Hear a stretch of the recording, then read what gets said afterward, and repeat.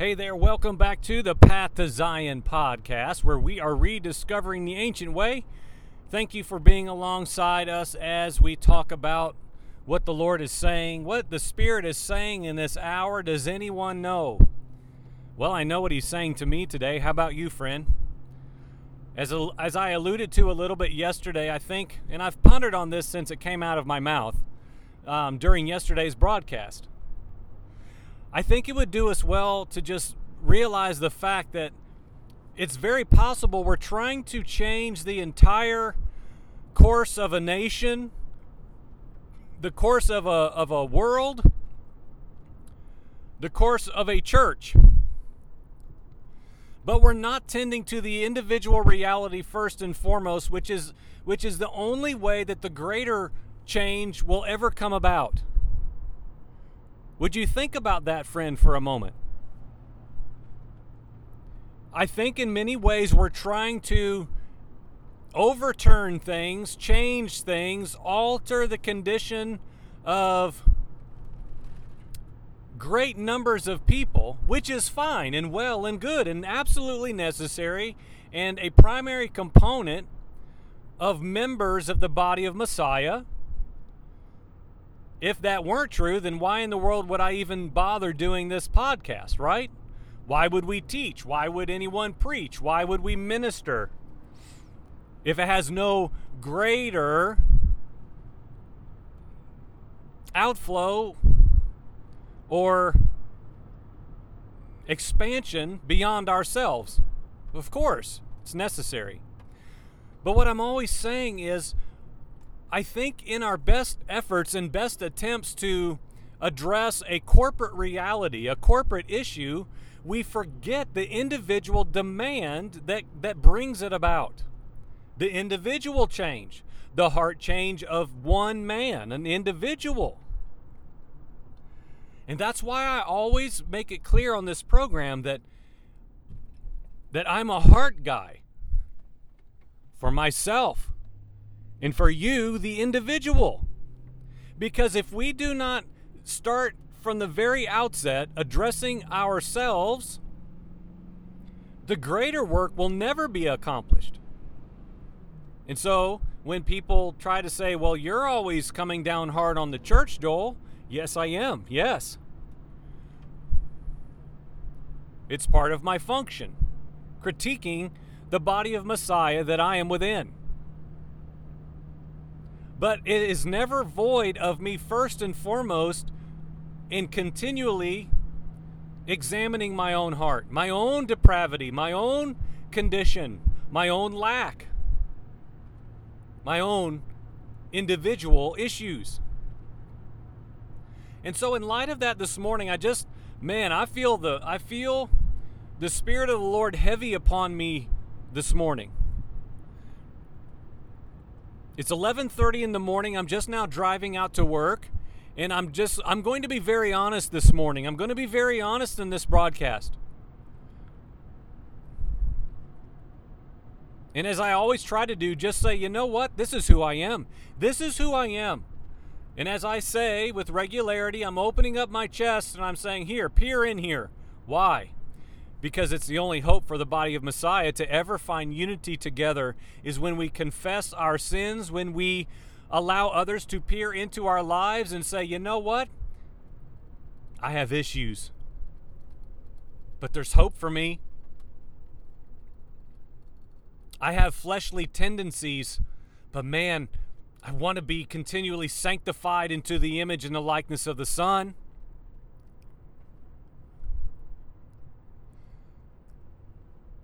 And so just mere moments ago, the reason I'm leaving out so late this morning, it's a beautiful day.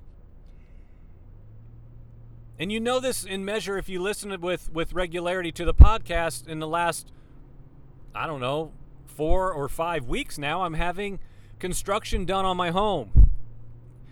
And as we fast forward, moving into week 5 of them being at my house, things are moving at such a sluggish pace, I'm really struggling. Just the way God designed me, and maybe perhaps by my upbringing as well. When I'm working, I work, man. I don't mess around. I don't talk on the phone. I don't text. I don't browse the internet. I don't take smoke breaks. I don't take 2-hour lunches. I like to eat while I'm working. I like to move. It's just the way I'm wired. Now, I realize not everyone is like that, and so, as I have alluded to in a couple episodes over the last month or 5 weeks, I've talked about how the Father has really been stretching me with these men at my house who enjoy taking days off when it's sunny and 50. They show up at 11 and leave at 2. A long day is 2:30 or 3. And their work is less than stellar. Well, why am I sharing this again? Well, I want to just try to put into words what I believe the Holy Spirit is trying to continually bring me to situations, endless situations, where I have to face my natural tendencies, my flesh man emotion.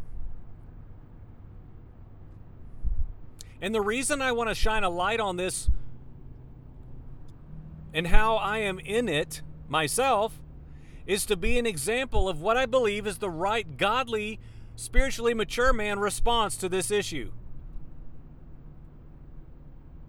I'm not saying I do this perfectly. I'm not saying it comes easy. I'm not saying I just pray hard enough and just wave the magic wand of Jesus over my life and all of a sudden I'm a man completely full of patience, long-suffering. I don't ever get angry. Well, Yeshua never got angry. I'm not saying that in any way at all. In fact, I'm saying it is very hard for me to not become a man of emotion, tossed about by my emotions and my disgruntledness with humanity. And so, to be clear, for every passing moment that I waited for the owner of the company and his men to arrive today, I had already checked with him this morning. He was talking about finishing the job today, which I know is absolutely impossible. It is impossible. It's impossible for a crew that works very good and diligently and swiftly and professionally to do it. And I'm just being honest, it's entirely impossible for this group of guys to accomplish this task today and do it well. It's impossible.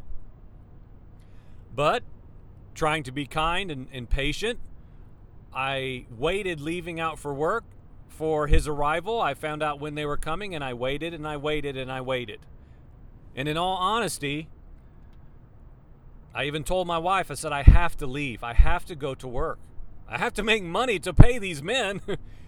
I have to leave. I waited till 11 in the morning. Still no sign.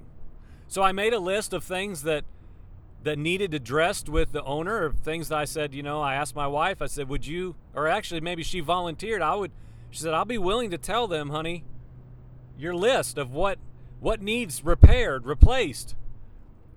When someone puts siding that's broken right beside your door, that doesn't really seem acceptable in any type of expectation of contracting work, even for the most reasonable individual.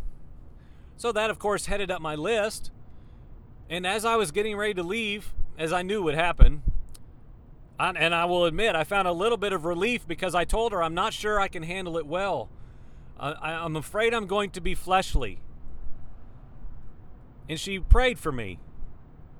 Right then, right there, in our kitchen, she just prayed the shalom and peace of the Father to just rest on me.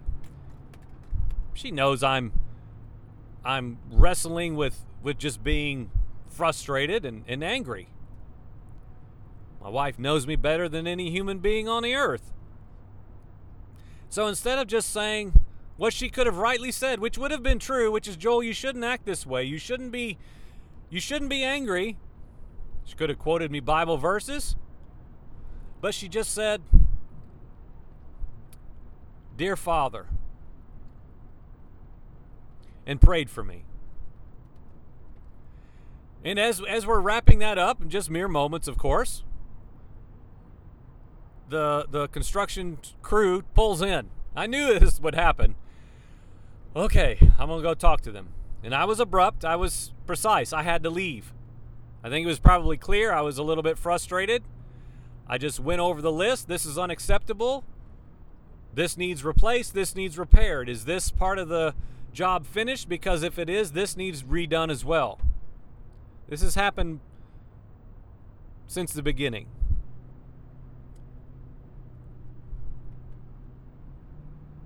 And without going into anything that would actually nullify why I turned this on to record this and would deem me unlearned as far as what the Holy Spirit is trying to press into my life, I'm going to leave the details there and bring out my spiritual principle therein. And friend, if you would listen to this, this would help you greatly. This will help all of us if we can learn this simple yet very profound spiritual principle for us.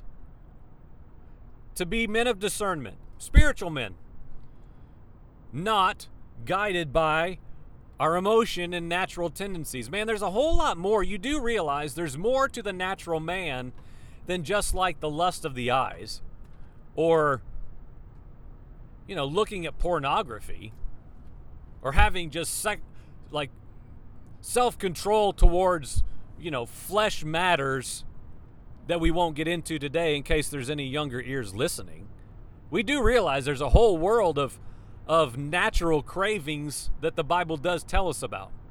Lust of the eyes, our bellies, a gluttonous lifestyle of relief and comfort. I talk about that all the time. But what I want to really hone in on this morning is just the basic principle of self-control.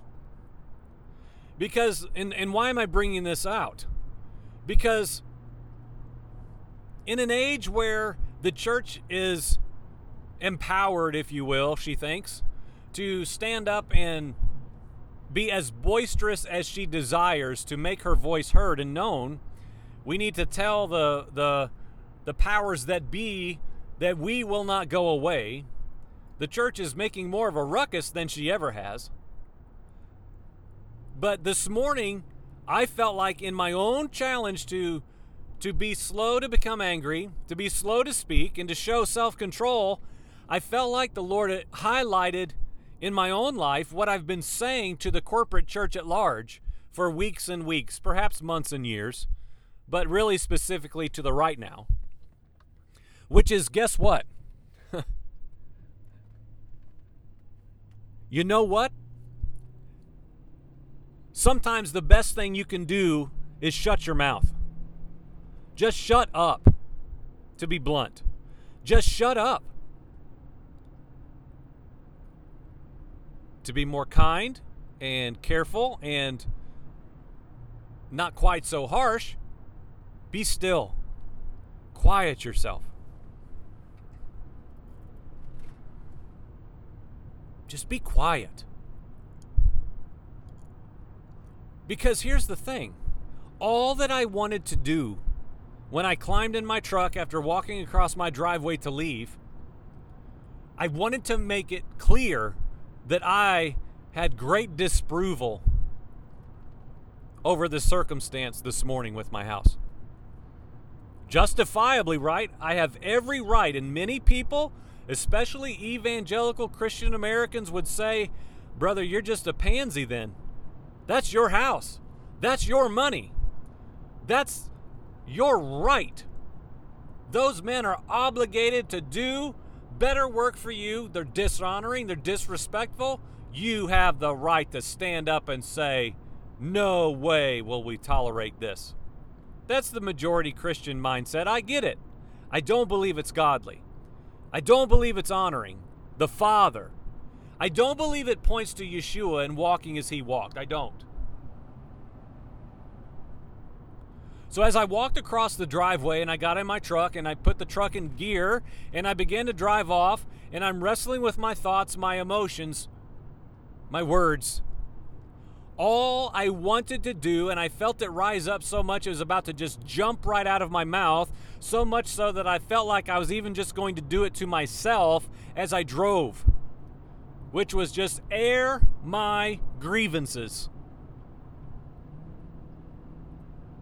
This isn't fair. Do you know how much money I've spent? I would talk to the air, right? Do you know how many thousands of dollars this is costing me? Did you see how they bent that nail on my porch? I can hit nails and bend them and whack them in. Why did I hire professionals? Are they really going to do that? Are they going to do this? And my laundry list could have been very lengthy. And again, many people, many Christians would say, that's right, you tell them how it is. Man, how many people have I known in my life? Good, godly people who are so loud and boisterous to stand up for their rights. And so what am I saying, friend, this morning? I'm saying, am I a spiritual man sojourning in this land or not? What about my rights? I say all the time on this program and in real life with anyone that I talk to, and this has brought this to a head over the last several weeks in my life, in my family, and others I talk to, is I say all the time that everything I have is not my own.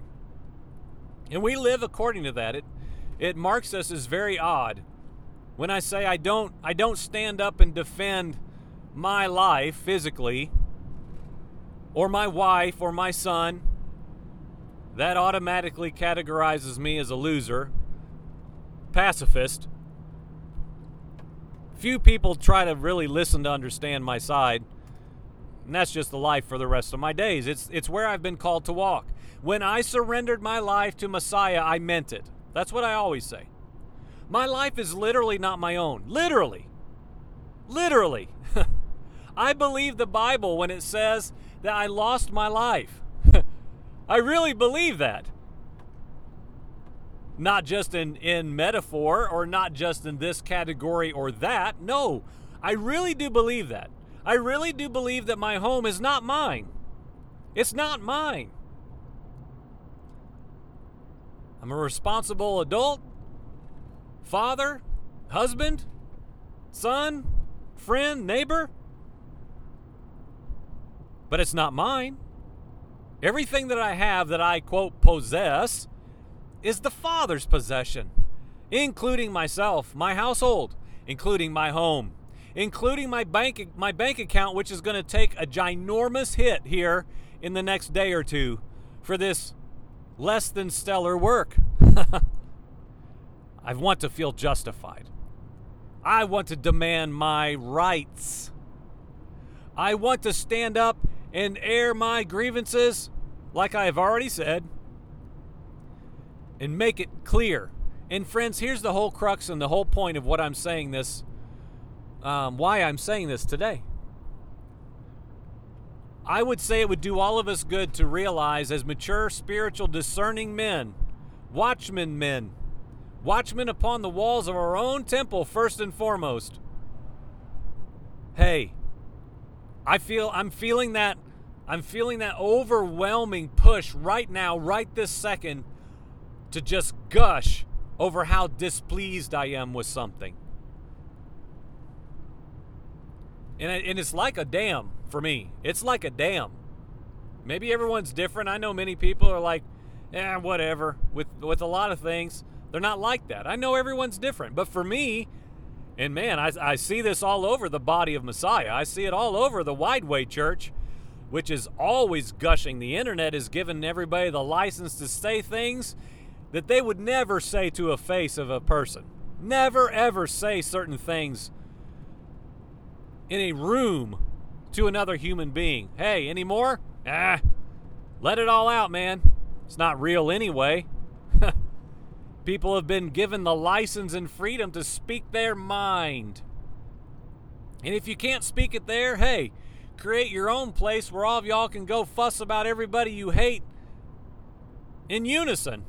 Air your grievances together. Go ahead. It's okay. It's your right. But what I'm saying is it our right as a spiritual man?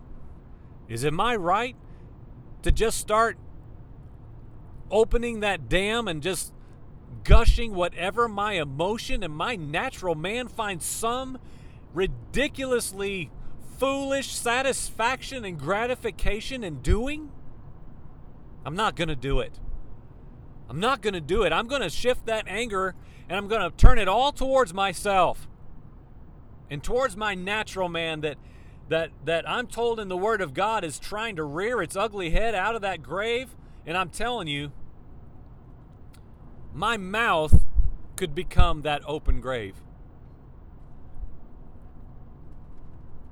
Spewing flesh man verbiage, rights, and justified anger and disgruntledness. And guess what? I'm saying right here, right now, I'm not going to do it. I'm not going to make my wife listen to it. I'm not going to make my son listen to his daddy talk that way. I'm not going to call up a buddy and tell him, hey man, you got a minute? I need to vent. Nope, I'm not going to do it. And here's the thing, let's just be honest, right? As I'm always saying, I can feel the want to. We have to acknowledge that. That's what we talked about on the program yesterday. When we talked about the text in Hebrews chapter 12 that says, strengthen your weak hands and your feeble knees. Until we're willing to say that this is what we are, this is how we behave, this is what's, even if it doesn't make it on the outside, if it doesn't make its way out, there is such power in the confession of saying, you know what? Man, it's in there. And for me, I can feel it. Man, I'm telling you, it's like the dam is this giant iron wall with a little hitch pin in it. And my flesh man is trying to reach up out of the grave, pull that one pin, and out come the floodgate flow of my natural man emotion. Anger. Justified anger. Now, many people right now, I know I overthink everything. Well, what are people thinking about this? I overthink. But I would assume that there's a handful of people at best that are like, man, this is just too much. He's going to get taken advantage of. Man, I've heard that for so many years. If you don't take care of yourself, nobody's going to take care of you, brother. If you don't defend your family's life, no one will. You know what? I've got a heavenly Father who's more than capable to be a sovereign, just God. My life is in his hands, not mine. I don't want it back. I don't want it anymore. Including my emotions, my anger, my justified